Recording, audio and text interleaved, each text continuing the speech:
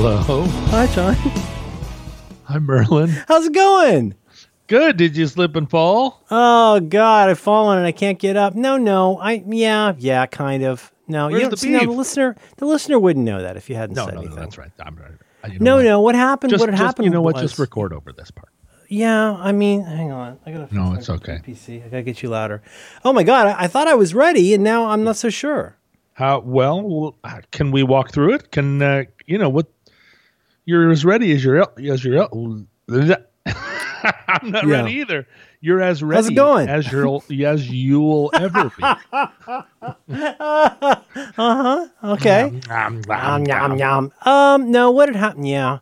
Okay, so let's get started. No, see, I realized there were still some residual things I needed to or preferred to quit app-wise, and then accidentally I quit the Skype Quit the main app. 2 seconds after you started talking, which must have seemed weird. It seemed a little weird, but I've grown accustomed to computers being somewhat unreliable. Oh boy.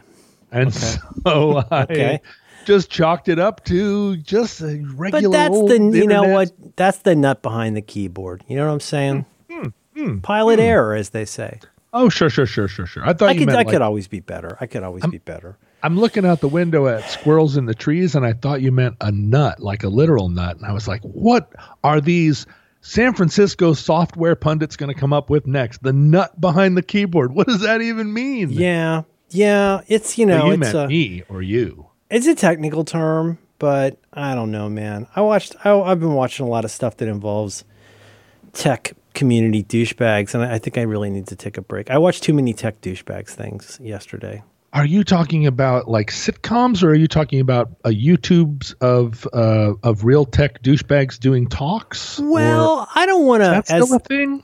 As you know, I'm not a fan of call out culture, so I don't. If I'm calling you out on this and revealing something, I hope you'll tell me so. I was watching a documentary about WeWork. Oh, WeWork, the site. It's like a place. It's like a cafe. It's a lifestyle. I don't want to open up litigation possibilities here, but it's Right.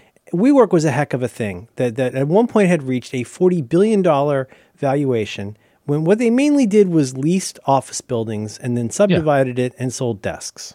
It was a heck of a thing, but it was also a hack of a thing. Am I right? Man, that's so good. That's so good. So anyways, what had happened was I actually ended up watching a documentary about WeWork all the way through twice yesterday. Whoa. Because, this happens a lot in my house because I'm sort of the, what does one say? I'm like the Admiral Perry of TV. Like I discover a lot of the stuff and then I make my family watch it. Mm-hmm. So I watched it kind of with my kid in the morning, and then last evening I said to my wife, you should check this out. It's real good. I still have a very, how funny it is, like you have specific recollections of things. Sure. Like for me, that's, I think one of my few somewhat often uncanny abilities is associating a bit of audio with where I was at a certain time. Oh yeah, you are good at that. We should talk about that because I think that's interesting. I'm going to write that down. Audio and place. And time, audio, place, and time. And I have a specific recollection of a while back, probably, I don't know, a year and a half ago. My lady friend, as part of her job, one of her remaining event planner jobs is that she does a really good job managing this off-site meeting, a retreat, if you like, with a bunch of the doctors she works with, etc. And I have a specific recollection of being at this place, kind of up near where The Birds was filmed. Yeah, right. Bodega Bay, and I have a couple of specific recollections. I remember there was a man with astonishing dyed black hair and a Speedo at the pool. I remember going and visiting the church from The Birds. I remember that my daughter had just gotten really into Pokemon Go, so I got into Pokemon Go, and I remember very specifically that WeWork had just released something called their S1, which is the form that you release before going public. And it was completely banana balls. I'm starting to think that I'm not calling you out, which is good. So, because you would know all of this. Me or someone else? You. I'm not telling. I'm getting there. But I remember like being so agog. This included things like the douchebag who ran the company was getting paid $6 million to license the trademark on Wii to his company.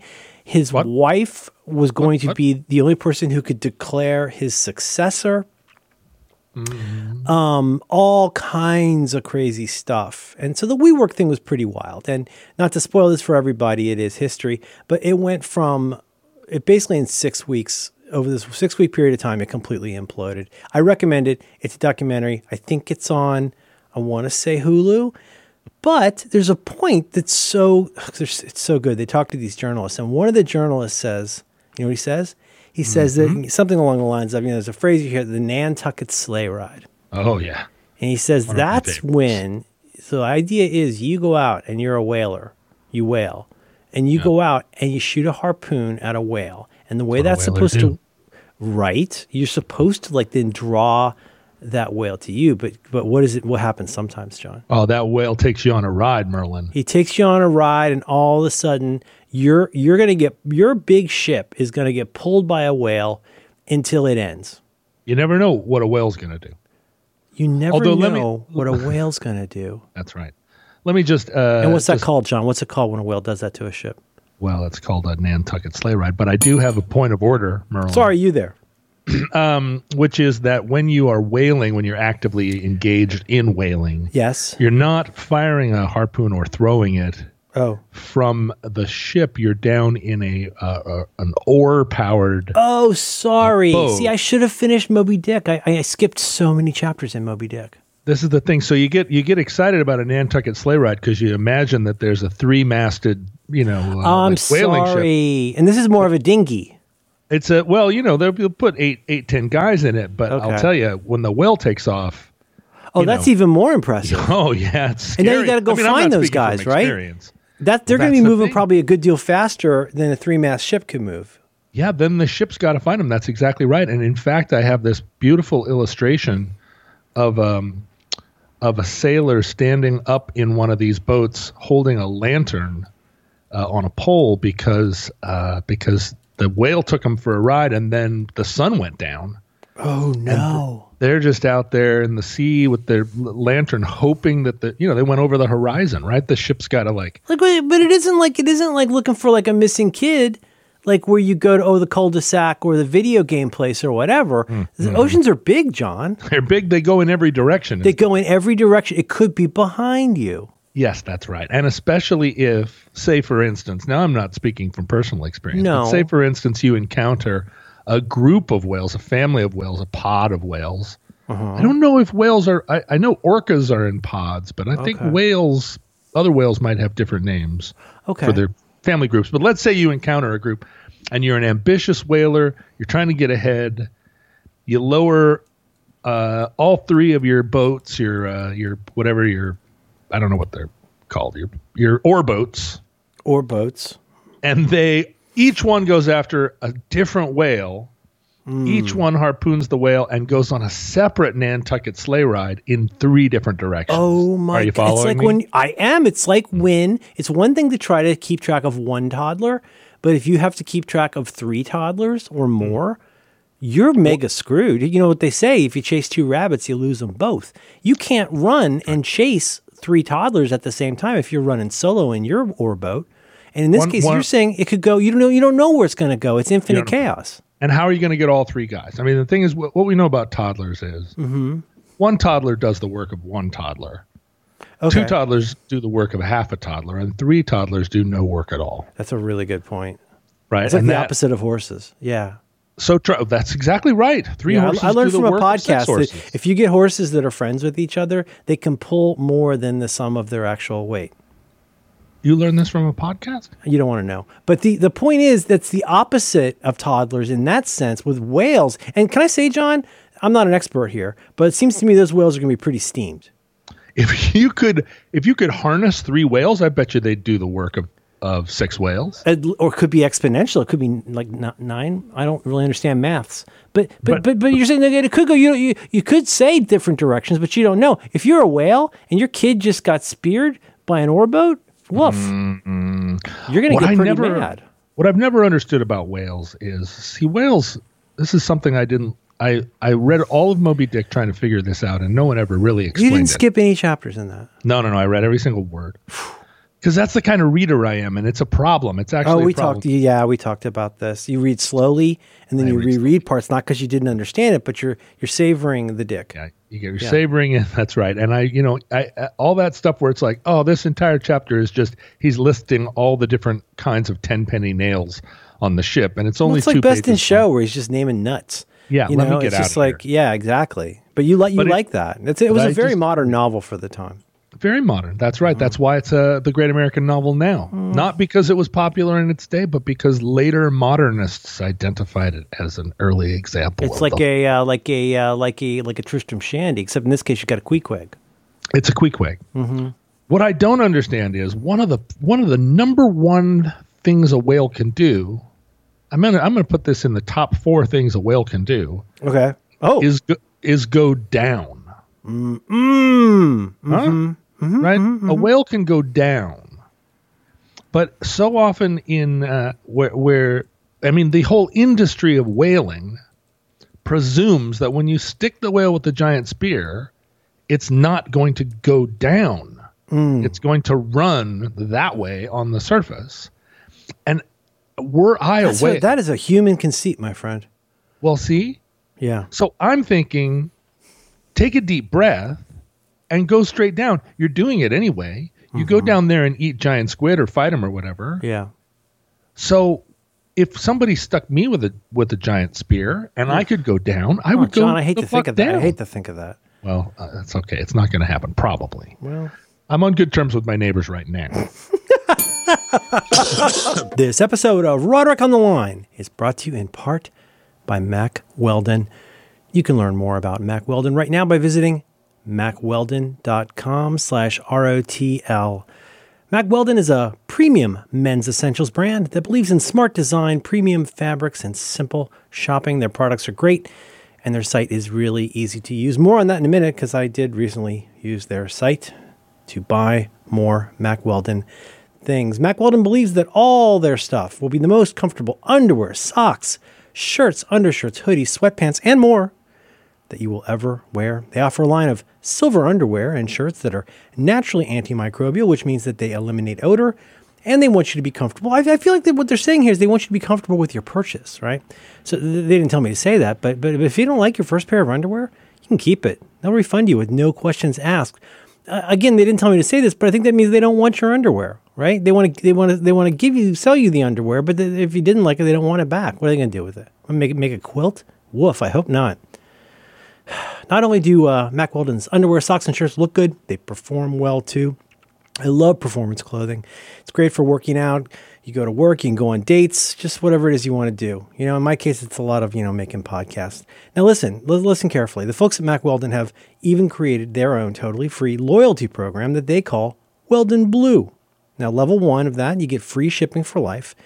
And once you reach level 2, which I reached a very long time ago by spending $200, Mack Weldon will start giving you 20% off every order for the next year. Nothing wrong with that. This is the part where I tell you about how much I like their stuff. I love their shirts especially, and they're all different kinds of shirts. I like their T-shirts. I like their long sleeve T-shirts. You know what? I'm finally delving back into what they're famous for. Well, underpants. So I ordered some Stealth 8-inch boxer briefs in True Navy large. Those are on the way. They've been shipped. And I took a flyer on one. I'm getting the warm knit fleece vest in Asphalt Heather size large. So basically I'll look like, every mom in Marin County, but I'm into it. I want my trunk to stay warm. I'm an aging man and I want to stay warm. I'm very excited about receiving warm knit fleece vest, Asphalt Heather, size large. So that's on the way. And you can join me in this journey, right? Go to MackWeldon.com/ROTL, just like it sounds. That's MackWeldon.com/ROTL. That's hard to sing, but easy to find on the internet with your home computer set. You go to that website, you're going to get 20% off your order using our very special promo code, ROTL, one word, just like it sounds. And you can go and do that. Join me in this journey. Their stuff is really great. It's where I get most of my clothes. They can just use that. Our thanks to Mack Weldon for supporting Roderick on the Line, and all the great shows. But in all these, still you're watching out, huh? I'm looking out right now. Yep. All these scenarios, the whale gets speared, and they just run on the surface until they get tired and they die. Mm-hmm. And I don't understand what's going on in whale society. I don't understand. It's a cultural confusion that I have. Yeah, I can't figure out. It's like why thinking about Canadians. It's just different enough. It's just different enough. That's right. I mean, whales. Don't you imagine whales love their family? Probably. It's like Sting said. Too. Russians love their children too, right? So anyway, WeWork was a Nantucket sleigh ride. I went into a WeWork once. Shut your mouth. No, 2 times. Okay. 2 times. The first time I went into a WeWork, there was a guy coming through town. He was making tin types. Old-fashioned photos, like a daguerreotype kind of thing. A daguerreotype, but on a piece of metal. Yeah, and probably started in Portland, I'm guessing. He almost certainly, and it was it's absolutely like let's do something in a way that's difficult and makes worse results. He takes the cap off of the thing. You stand there, and you got the Sundance Kid on one side, you got Butch on the other, and you're there holding your hat. Yep.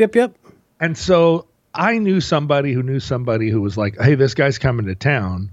Why don't you go down and get your picture taken? And I was like, this is exactly the kind of Portland thing that I love.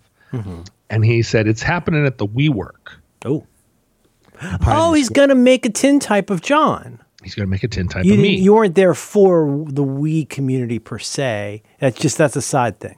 That's right. So I go down there, and this is the thing. When I'm at the state fair and somebody says, hey, let's go in and get an old-timey photo of us in Western clothes. Love that. I love it too. And I go in and I get into character. I'm not somebody that goes to a costume party and then stands there and talks about WeWork. I go to the costume party and I'm in the character of the person in the costume. You're like a historical reenactor. I had a friend that used to work at Colonial Williamsburg. And he was what they call an interpreter. And his job was to walk around and you ask him questions. My friend Dennis. He asked him questions. He goes, oh, what is this Facebook of which you speak? Churn butter. Exactly. You're fully committed. You're like a lifestyle costumer. I love to be that guy. And this was my problem with the I have a lot of friends in the cosplay community. I've done I'm cosplay adjacent in a couple of different directions. And every time I go to a Comic-Con and there's cosplayers all around, and they're all just standing there talking about Facebook and looking at their phones. I'm like, you are a steampunk Batman. Why are you looking at a Facebook right now? You could pick brass goggles or phone, but not both. Right. Thank you. Unless if it's a steampunk phone and you're doing like a Wild Wild West type situation, but that's probably just like an iPhone 11. All you have to do is put some steampunk stuff on your phone and I will buy in. Mm-hmm. But I was talking to a cosplay friend like 2 days ago and I said, why don't you, if you're going to be Silk, if you're going to dress up as Lady Spider-Man. You know about that? Chinese Lady Spider-Man. Oh my God, John. I'm learning so much. If you're going to be Silk, why aren't you also like Silk? If you're going to be there, if you're going to go to all the trouble, then go all the way. And she's like, I just like dressing like Silk. And I'm like, well, but don't you want to be Silk? And she's like, no, I just want to dress like Silk. And so I'm just like, I don't understand it. Because if I were dressed like Silk, I would be Silk all the way. I would go the distance. Mm-hmm. So at the state fair, I go all the distance. And what that means, Merlin, what does that mean? I take off my freaking tortoise shell glasses because they are not historically accurate. It's what they say in the Civil War reenactor community. They call it OP, out of period. Like you don't have vintage fleas. The buttons on your waistcoat are a mess. That's right. I'm not going to wear. You shouldn't have that Baja Blast Mountain Dew. Even if no one sees my underwear, I'm going to wear period correct underwear. That's you know. That's right. That's right. I will know. You're going to wear some coarse panties. Well, and I've got a wonderful photo that I took at the state fair where I'm dressed like a sort of a major in the cavalry that's fallen into disfavor and gone a little bit wild, but he still wears his old uniform. Like I got a whole backstory for the guy, and and that picture is prominently displayed. But when this daguerreotype guy came through town, I was like, all right, I know that this is I know that we're not in an Old West situation here. This is happening at a WeWork.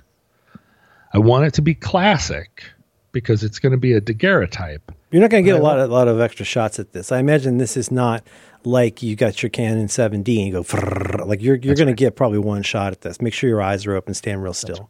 I only had one shot. I did not want to miss my chance to blow. Okay.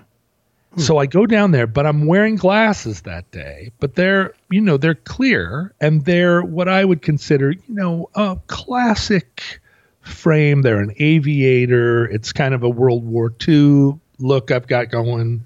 Got my khaki jacket on, and I'm like, all right, I'm cool with this. We're going to get a daguerreotype, but it's going to be in a WeWork. It's going to be modern plus classic.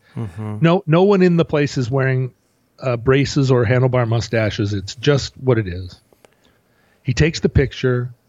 I'm very happy with the experience. It was very fun. I enjoyed him. I enjoyed the man. And then later, months later, in the mail comes the thing. And I pull it out, and what had happened was that the glasses that I wore, although clear, were polarized. Oh no, and that becomes a tell. Well, no, what happened was the daguerreotype camera, which is made out of gears and ribbons. Steam driven. It's got a lot of brass fittings on it, right? The daguerreotype lens perceived the polarization as just impenetrable, and so the glasses are the blackest lenses you ever saw. You look like an unsighted person. If those glasses actually had lenses like that, so dark that no light could penetrate, they would be the coolest sunglasses you ever saw. But in the context of a daguerreotype, it's weird. Like I'm not standing out on a beach somewhere. I'm not in a fighter jet. I'm sitting in a WeWork, holding my Filson briefcase with the darkest sunglasses. It'd be like if you could see a Built to Spill t-shirt through your blouse. Like it's out of period. Whatever you just Every said. time I see someone mention the band BTS, the Korean boy band, I always think of Built to Spill. I get confused too. You just conjured like a vision for me of someone in a kind of opaque, like silky, slightly see-through blouse, like an 80s lady blouse, like translucent. Like a lady blouse, and then you could see a Built to Spill t-shirt under it. Oh my god! Just like, if she had combat boots, who are imagine? You? Marry me. Oh my god! So that was the first time I went. And anyway, so I have this daguerreotype, but I don't know what to do with it because when you look at it, it's just like it's a little bit. I don't know. It's a little time traveler or something, and not in a good way.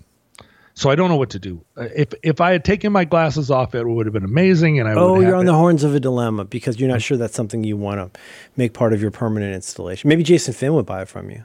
Well, that's the thing is, it's a beautiful thing. It's a beautiful item. I'm sure somebody would like it. I'm sure, it's like Tony Soprano dressed as Napoleon with his horse sitting on Paulie's wall, right? Sadness a cruise. Yeah, Anyway. that would be terrific. You could probably just hear him breathing through the photo. The second time I went to a WeWork, it was the same WeWork. Okay. I was running for city council, and get this. I'd been to every single union in the city. None of them really felt like, my experience with the unions was that the unions are extremely political, and they were like, look, the devil that you know is better than the devil that you don't. And so we're going to go with the guy that publicly we all vilify as being not labor friendly enough. But he's like a known quantity. Yeah. And in actuality, because this is Seattle, he's super labor friendly. So we should talk him, but we're not going to choose you because who the hell are you? Yeah. And I was like, who am I? I'm the guy. And they're like, I'm Mr. Guy. Like I'm here to fix things up. They're like, not yet. Not yet. God. But so, and it was very difficult to do that week after week, day after day, to walk into a big room full of people sitting behind a table and go, hi, I'm me. I'm just me. I'm here to do what, I'm here to like contribute to the town. And they were like, nope. There's already somebody doing that, and we don't like them. But I think you've talked about this in the past, how sort of like you can expect, obviously, a lot of questioning and pushback, but it becomes a little dispiriting when your whole day is just going to meet people who are just challenging you all day long, right? Yeah, challenging you and then not really listening to your answers because they already have the answers in mind that they want you to say. Sure. But so I went to this event at the WeWork, and I had been given a rating already on somebody's website by the New Urbanists. And the New Urbanists, I think you know who I'm talking about. The New Urbanists are young people who are very into bike lanes. Yes. They want density. You are my density. They want everybody. We're sort of, I don't want to say the opposite of the suburbs, but something quite different from the suburbs, where the whole idea began as you go and live somewhere that's not the city, but you still get the benefits of the city when it suits you. But then you go back to your, neighborhood full of white people. But you would never bike to where you need to go. Within Seattle, the idea is of hubs. Anytime you have a transit stop, you have an opportunity to build density at that corner. Mm-hmm. So Seattle has a real problem of NIMBYs, right? Nobody wants anything to happen. Everybody wants it all to happen. It's just nobody wants it to happen right here. Yeah, you want, what's your phrase? You want y'all and Paul to go take care of that over here. That's right. Paul and y'all over there. Yes. But it's like, hey, what we need is a new this. And they're like, great, put it somewhere else. We get that we get that with halfway houses, drug rehab stuff, anything where people who, I mean, honestly, a lot of a lot of places around here where people paid $1.3 million for their house do not want a regular amble of homeless-looking people wandering around. That is the classic NIMBY, but it gets worse because there are the NIMBYs who are like, we don't want there to be a 5-story building here where every apartment in it is $1.5 million. Because back to density. I get it. Yeah, because that's going to bring parking problems, or it's going to bring noise, or it's going to bring people. It's going to bring young people, or it's going to bring who knows what it's going to do. Is it's going to change. Yeah. And so people in Seattle who are like, we need, what they do is they vote for all this stuff because they believe in their hearts that the homeless should all be housed and that there should be no childhood. Food insecurity. Yeah, you got a lot of theoretical progressives. Exactly. But then when you're like, well, we're going to build a new building here that's a multi-purpose building that has a grocery store on the bottom. There are going to be 7 market rate apartments, and then there are going to be 7 subsidized apartments for middle class families that can't afford to live in the city. And the people are like, out there protesting, like, no density. Those nurses and firemen can be pretty rough trade. Oh my God. especially if they have 2 kids that are in school. Oh, they're so loud. So I am in a lot of ways an urbanist. I don't hook, line, and sinker with it, but I do feel like if you put in transit and then there's a transit stop, right around that transit stop, you should just build a town. You should build a little town there, right? Because then those people can get on the transit and go to work, and they don't have to have a car, and you can build. It's a whole thing. I totally agree. Anyway, so I had been given a rating by this group of young people that was one of those like, we don't know anything about this guy, so this is early on in the campaign, so we're gonna give him a rating of, let's say, middle. And you get like a gentleman's B. Yeah, and it was like, well, fuck you. You don't know anything about me. And what it was based on some like press release that I'd made where I said 3 things and I wrote it in 4 minutes. And anyway, they had an event at the WeWork where they were going to in-depth interview the candidates. Okay. And I go to the WeWork and I'm there, and this was a period when I was like wearing business clothes every day. And I sit down, and I think these urbanists had actually maybe given some lukewarm endorsement of one of my opponents. But I sat in the room with them, and I was like, "You want to talk about urbanism?" And I laid out all my ideas, and I was just like, and then the gondola comes over, and it lands in in the tower that's also got an elementary school and an observatory and it's got water slides, and it's got a university, and it's got a polar simulator that has a ski jump. And these guys were just like, wow, you're incredible. And I was like, I haven't even got started. You kidding me? Okay, follow with me. Bear on a mini bike. All right, you got a bear on a mini bike. I love that. Mini bikes are just so cute and so funny. Right? Put a bear on that? With those big legs and that big trunk? That would be adorable. Every town has a bear with on a mini bike, just riding around. And the thing is, it's not a bear that's like a captive bear. The bear can do what it wants. Well, it's got a little motorcycle and go wherever it wants. You give it a little motorcycle, what's it going to want to do except just ride around and delight people? Right. So I leave the maybe have like a Hydro Flask full of honey. Oh, a Hydro Flask. Wouldn't that be cute? That's so cute. The whole thing is killing me, and this is why. Is he wearing a bandana? I would love it if he's wearing a bandana. They each get to choose the hat of whatever you want. Whatever you want. Oh my God! There are as many hats as there are bears, Merlin. This episode of Roderick on the Line is brought to you in part by Squarespace. Woo, Squarespace. You can learn more about Squarespace right now by visiting squarespace.com/supertrain. You know, this is a frequent sponsor of our show, which is on the one hand great because I like money, but I also just don't understand how there's still people who aren't on Squarespace. It's just so odd to me. I don't understand it. There's so many things.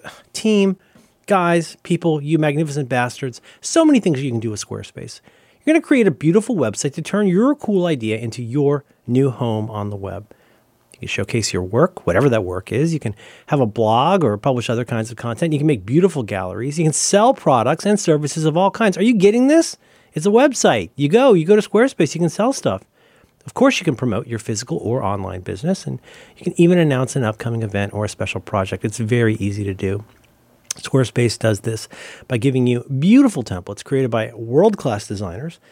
Powerful e-commerce functionality lets you sell anything online. Whatever you want to sell, just put it on the website. It's e-commerce. You get the ability to customize the look and feel, settings, products, and more with just a few clicks. I like the clicks, but I love the drags. I love how easy it is to just drag stuff onto what will become a page. You can see what it looks like, see if you're happy with it. It's just so easy to do. Oh, how are you not on Squarespace? This is all just so weird. They offer a new way to buy domains. You can choose from over 200 domain name extensions. You're not going to need all of those, but the ones you do need are there at Squarespace. Oh, God. They have analytics, you guys, analytics that help you grow in real time. Built-in search engine optimization, or as John Roderick says, SEO, right? You get free and secure hosting with nothing to patch or upgrade ever. And of course, they have 24/7 award-winning customer support. They're encouraging folks to make it. Go make it with Squarespace. It's Squarespace.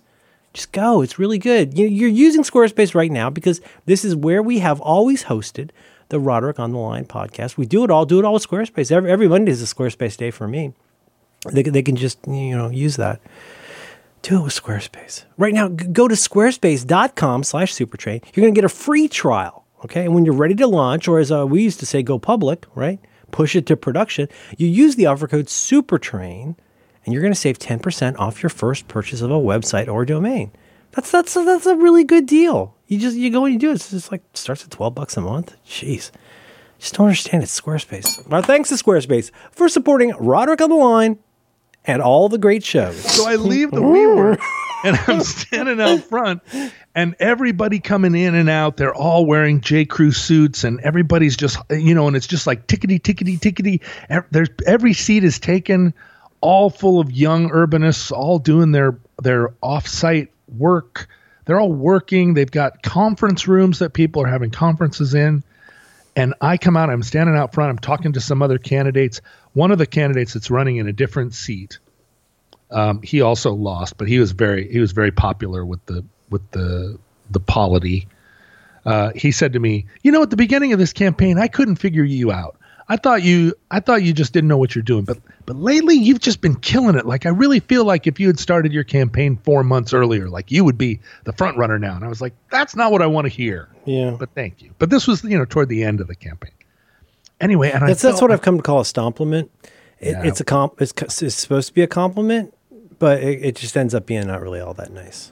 Yeah, well, what he said was your gondola plan isn't realistic, but it turns out you're What about my funiculars? You're a great candidate. And I was like, you know what? My candidacy is founded on funiculars and gondolas, so You don't know what you're talking about.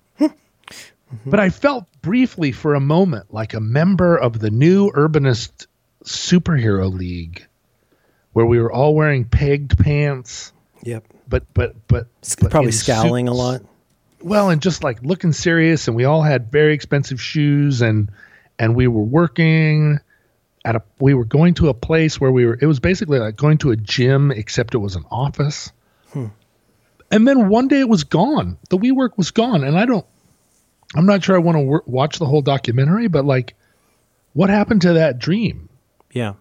I guess we all have. Well, I personally would say it's real good to watch. It is very frustrating because it's one of those kind of, people overuse this phrase, but sort of one of those emperor has no clothes, situations where everybody looking at it is just like, what you're as, let me find this. I did a screenshot of this because I love this so much yesterday. One guy they talked to is a reporter, not a reporter, excuse me. He's a professor of some kind of marketing. And basically he started doing some deep dives on what they were saying and like coming up with this banana stuff. If I remember correctly, one is that the floor of a building in which WeWork was located was worth more than all the other buildings they were leasing put together. There were all of these just like, there's nothing to this. Like, and what was the phrase that he used?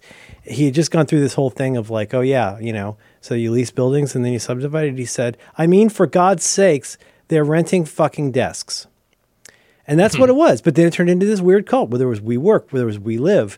Then they wanted to start doing schools called WeGrow. And they had some kind of a Coke-fueled idea for something called WeGrown-Up. And that's going to be like for continuing education. And more, it's sounding like, and I mean this in the best possible way, either like basically like Cambodian re-education or possibly L. Ron Hubbard's religion.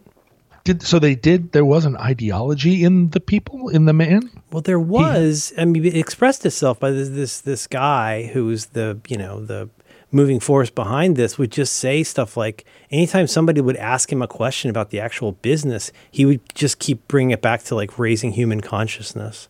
And, and the thing, I said this on the internet earlier, like last night, but like the phrase that keeps coming up over and over, and like once you hear this phrase, you'll never unhear it. How often do you hear one of these thinkfluencers say that they want to change the world, right? Mm-hmm. But like, I mean, everybody asks, where's Waldo? Nobody ever asks, how's Waldo? They're always talking about wanting to change the world. Very few of them are truly committed to helping the world. And that once you kind of get over that little seemingly small semantic difference, you get to how much change the world means. Screw up something that already works in order for me to make an ungodly amount of money. I know that sounds cynical, but when we see Elon Musk consistently tout that he's basically reinvented subway tunnels or whatever, you're like, you're not really trying to change the world. I mean, like Tesla, good. Batteries, good. Yes. But like there is this thing to this of like, you keep falling back on your plan for all of this is like how you're going to elevate human consciousness through office space. Anyway, I thought of you because of the Nantucket sleigh ride. And then what else did I watch? After that, I watched another business douche thing. But did you walk away with any? Did you walk away with? I have lots of things I've been writing down while you were talking. We still have to find out the other three things that whales do. I also want to talk about. Apparently, I've discovered a vein of what I'm going to call Moby Dick fan fiction. There's a lot of fan art of Ishmael and Queequeg in that bed together. Yep. Looking very open to like whatever. Yep. Yeah. So that's kind of the deviant art angle. Could you give me at least one more thing that whales do? The first thing I've got here is that whales can go down. Oh, okay. So, but like we get lost in this. We don't think about all the dimensions. In this case, literally a dimension, this sort of, I guess that would be the y-axis of down. We keep thinking whales are going to think like we do, run like we would. And let's be honest, just as a side note here, this is, in 2021 is my year of saying, let's please stop guessing what somebody else's motivation is or deliberately understanding other people's motivation. But I think it is fair to say we make an error when we think that everybody's going to respond to something the way we would. And a whale who just got harpooned by some guys in an oarboat may behave in a way that is different from what you would have guessed. Yes. Right. Well, is all the whale related stuff regarding this kind of subterfuge? Well, give me at least one more thing that a whale can do that might surprise us. You seem to have a lot of command of whale facts. Well, I think the number one thing that a whale does, I think go down is like maybe number 2 on the number of things that are on the change top, my list a little. Okay. Top 5 things that a whale does. Yep, but the number one thing a whale does is go around. Because the ocean's big. A whale just goes around. Around. A whale is going around. Every time you see a whale, it's like trying to chase somebody who's good at parkour. In some ways, the human version of that is, and you see this a lot in movies now, but you see people who, like if you're like a typical, ectomorphic cop trying to chase somebody, and then they whoopsie doopsie do a Silk, they do a Spider-Man, they do a Spider-Gwen, and they're suddenly going up a wall or climbing over some brutalist architecture, and you're like, hey, that's not what I would have done. It's like, exactly. Can't do that. If you get chased in the way, this is why, and they say, for example, in my second home state of Florida, if you got an alligator running after you, you need to zig and you need to zag. Because the alligator can't zig and zag. Alligator in a straightaway is going to take you down to its meat locker. La la la la la. I hate you. But yeah, like Robert Shaw says, the Indianapolis, he's going to drag you down, Sure. But the thing is, what if you think that guy who is, let's be honest, a suspect in this crime or this alleged crime is suddenly climbing up a wall like Miles Morales? You're going to have to think twice because you're like, oh, blimey, like how am I going to get up the building? And in this case, it's just with a whale, they can go around. It's a big ocean. Every parkour person seems to me to be living in an outskirt of Paris or in Brasilia because, as you say, they're always parkouring on brutalist architecture. So much. I think brutalist architecture has more things to grab. Oh, maybe so. If you tried, I don't know. If you tried, maybe a Frank Lloyd Wright even, because he has lots of sconces and things. But like, you could parkour the shit out of a Victorian neighborhood, though. There's so many things to grab. Curtains and like sconces. They got more filials than I've had hot meals. You go up a Queen Anne, if you pardon my saying. But you never. Whoa, hello. But you never. It's better than going down with a whale. But you never see parkours happening in Queen Anne neighborhoods. They're always on libraries or they're always going through like half constructed buildings in the Ukraine.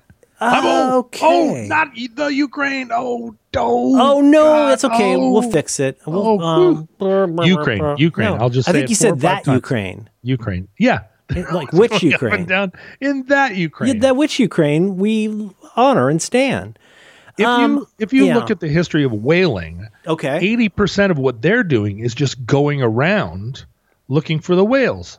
The whales are going around. They're doing whale-like behavior. You got to think like a whale. Think like a whale. Go around. Ooh. Like one of the number one reasons that there was any kind of interest in visiting Hawaii after Captain Cook, there was a long period where like the colonial enterprise was like, yeah, Hawaii, until the whalers needed a place to stock up on fresh water and coconuts. And so Hawaii was... This is back to your original idea that you taught me so many years ago, at this point, probably 10, 11 years ago, which is that this is the way to understand the makeup of a city, of a community. It's like, what are the waterways? Where are the roads? Like you see certain kinds of, if you like, industry and probably eventually culture spring up out of this. Like we got this good food because ships used to come to well, maybe not Boston, but like I'm not a huge fan, but I like Illegal Seafoods, lobster roll. But what you're saying is you come in with the stuff, you know what I mean? You come in with the cumin or the bay leaves or some kind of other delicacy. And now because you had a waterway, now you're enjoying bay leaves in Cincinnati. That's it. Exactly. Same here except as with Captain Cook and whales. I mean, why do the Hawaiians use ukuleles? Because there were small apartments? No, because there were so many Portuguese that immigrated to Hawaii to work in the sugarcane. The devil, you say. The Portuguese are, I don't know if this is ableist. My understanding is the Portuguese are at the heart of it a seafaring people. It is exactly 100% true. And the Portuguese originally arrived as sailors on whaling ships. Is that right? And they brought their ukuleles. They brought their... You're telling me the ukulele is a South American instrument? Well, no, Portugals aren't from Portugal. I thought you were talking about, I'm sorry. I'm conflating my Brazilians. I am so sorry. But we also know that the Spaniards, and again, I don't know if this is racist, but I believe they were well known before the English. It was their armada that everybody feared. And I'll bet you there was more than one Portuguese working on the España ships. Yes. Because it's right there, right? Portugal and Spain are like, peas and carrots. Yeah, but you don't want to mistake them because the Portuguese are going to get very mad I did that. I confused Australians and New Zealand once, and boy, I never got over it. Boy, don't do that. You don't want to do that. But here's the thing about a whale: if the number one thing a whale did was go down and not around, they would run out of squid in that area very fast. They would run out of squid. Because the whale, I know, I'm talking about Moby Dick whales now. I'm talking about sperm whales. This is not the kind that eats, what are they called? Cree? I think the Crees are in Marvel Comics. What is it? Krill. There's the krill eaters, and that's going to be more like is that a sperm whale, John? Who eats Crees? Those are like humpback whales. And so there are baleen whales and there are toothed whales. Interesting. And they're different. What's the one in Pinocchio? That's some kind of... That's a toothed whale, I think. So there's a lot of question about the whale that Noah went into. Jonah? No, not. Oh, well, yeah, but so Noah, I guess. Noah had to get two whales on his boat, but Jonah was the one, I think, who was consumed. Jonah went into he was consumed by whale. And there's some question about what kind of whale that was. But all whales have to go around, because the thing is, you could imagine a whale that went all the way around the world and never went down. Because it can go around. Because if it was going around, it could just be eating krill. A whale doesn't need a map. It doesn't need a map of Pangaea because it can always go around. It feels it. It feels it. It knows where it is. It feels it. It goes here. It goes there. It goes hither. It goes yon. So go around is number one on what a whale does. Go down is number two on what a whale does. Okay, that's two. Okay. I don't want to press you on this. I don't want you to feel like you have to keep doing this. Okay. I mean, I bet being big and strong is one. Being bigger and stronger than we imagine. And isn't it said also, this might be old information, isn't it said that whales are very smart?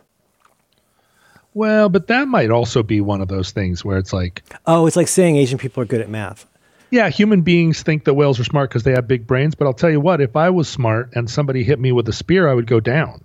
You would go down. Oh, you wouldn't just panic and start tearing that straight ahead. That's an anti-alligator type.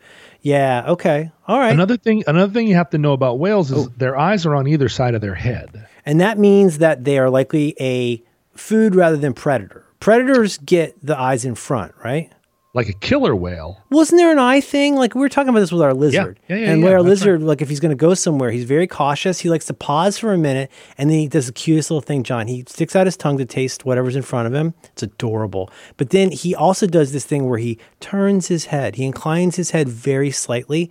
And I've said to my wife, I think that's because he's food more than, I'm probably getting these backwards, but he likes to kind of get a little extra angle on binocular vision. So he goes, And that way he can get more depth perception. Well, and so I think you're right. Like horses and cows, their eyes are on the side. Yep. Right. They're food.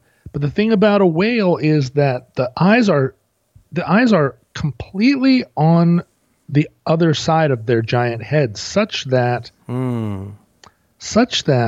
like a horse or a lizard. Yeah. If it is looking at a bale of hay, or in a lizard's case, a fly, it can look at it out of one eye and then turn its head and look at it out of the other eye. Okay. But a whale, each eye has to be seeing a completely different world at the same time, simultaneously. Right. And it's not like an owl or similar, or a gecko, where it can like move its eye sockets or eye stalks independently. In this case, if he wants confirmation of what's going on over here, he sees an Aquaman or something. I mean, what's he going to do? Is he going to turn 90 degrees? That doesn't seem like whale behavior to me. No, it would take 15 minutes for a whale just to turn. Yeah. Just to turn to see whatever it was looking at. He can go down fast, but he can't go right or left so fast. He can't turn his head as fast. Exactly. Okay. So what that means is it has two eyes, and its entire life, both eyes are independently seeing and processing the world. That makes you think. It really does. And then somewhere in a whale brain, it's combining those two pictures without being able to see in front of it at all. Right. Combining those two pictures into a single image of the world it it occupies. It's what Nick Fury might call a sit rep. You got a situation report. So maybe you don't think the way we do, see the way we do. Obviously, Flies and Samuel L. Jackson, everybody's going to see differently. What you're saying to me here is there's a command system somewhere in the whale that's able to not find it confusing that there are two completely different images coming over the camera, a mono camera, not a stereo camera. But that comes into the control center, and that gets made. You get a sit rep, and you can say, okay, that's a wagon wheel falling off a boat over there, but there's some yummy squid over here. I'm gonna go after that. Mm-hmm. Is that right? It's got to be. I mean, it's got to be. It's got, in the same way that we have a blind spot where our ocular nerve connects to the shin bone. Okay.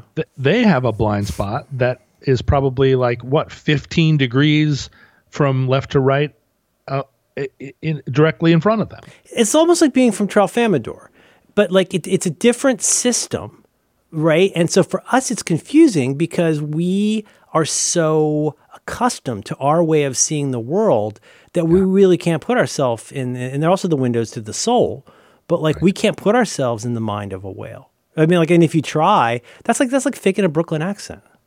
Although I bet I could fit inside the brain of a whale. You're saying if you were Jonah, you wouldn't have just stayed in the tummy. You would have swam upstream through the nervous system, get in the brain. If I shrank down and had a little ship and was with Jeff Goldblum. Inner space? What I is that don't. What that is? All right. I don't know if it's The Fly or Portlandia. I'm kind of confused, but Jurassic Park. You never ask your scientists why are we making this movie. What I want. This show is so fucking stupid. I hate how stupid this is. Money machine. It is. Okay. It is. Okay. If I could communicate with a sea aminal. Yeah. I'm not sure a whale is who I would pick. Say all that again. I'm looking for pictures of bears on motorcycles, so I'm a little distracted. Say it again. If I could communicate with any sea aminal. Okay.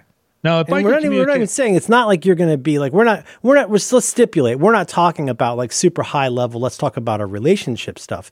It's almost like the way the little girl can do sign language with King Kong in the new HBO Max movie. It's a way of you being able to do basic communication, no guarantee that you're going to be able to talk about Sartre or similar.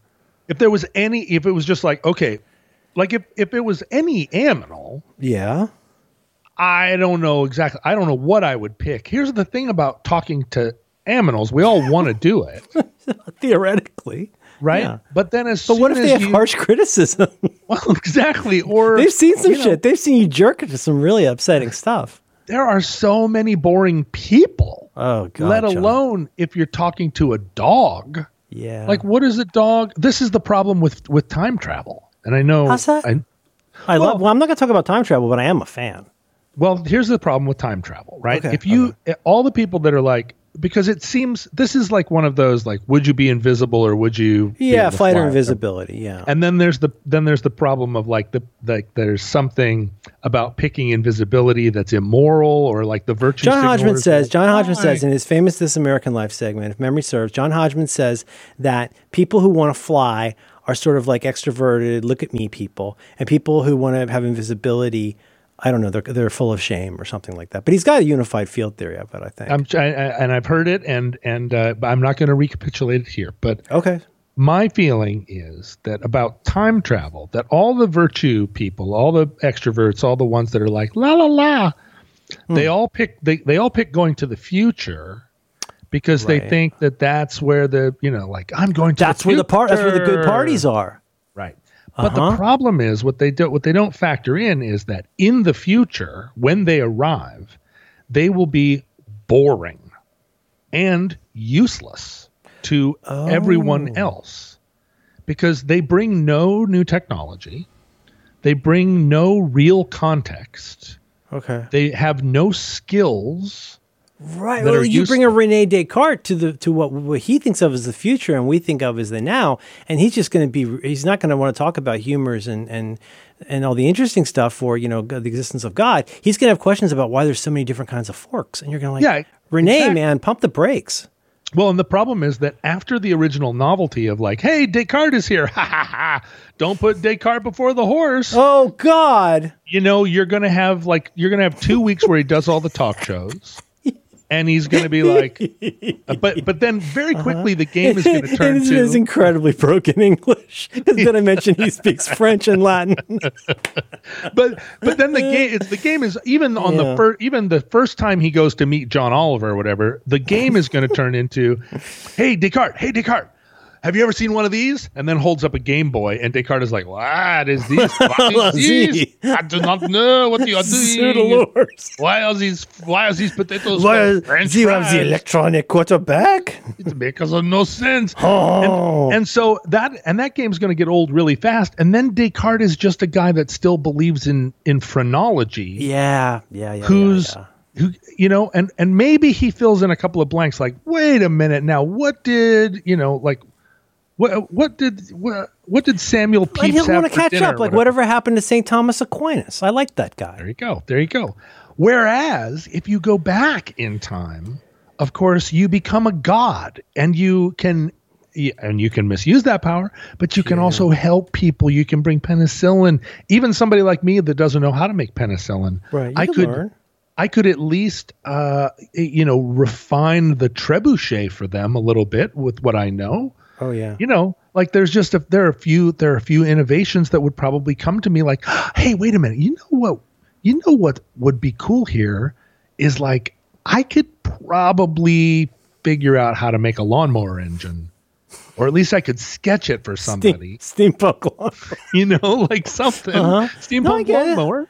And that's a problem for somebody. You go back and stick a Louis the something teenth. You go to like a Versailles, and he's going to be like Zeus Lors. You could trim my hedges so much faster with this. If I went back, that's the thing. If I went back and met Descartes, and said, "Here's a rudimentary design steer for away a from the phrenology," yeah.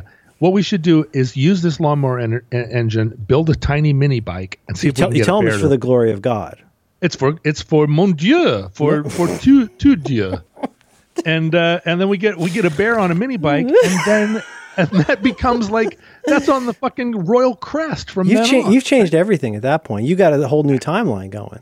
So the problem with talking to whales is, a whale is fucking boring. It's like, hey whale, what's up? And it's like, well, I go around, and then sometimes I go down. And I've been to Hawaii a bunch of times. Yeah. And it's like, you know what? You know how many guys I know that go around and go down and have been to Hawaii a bunch of times?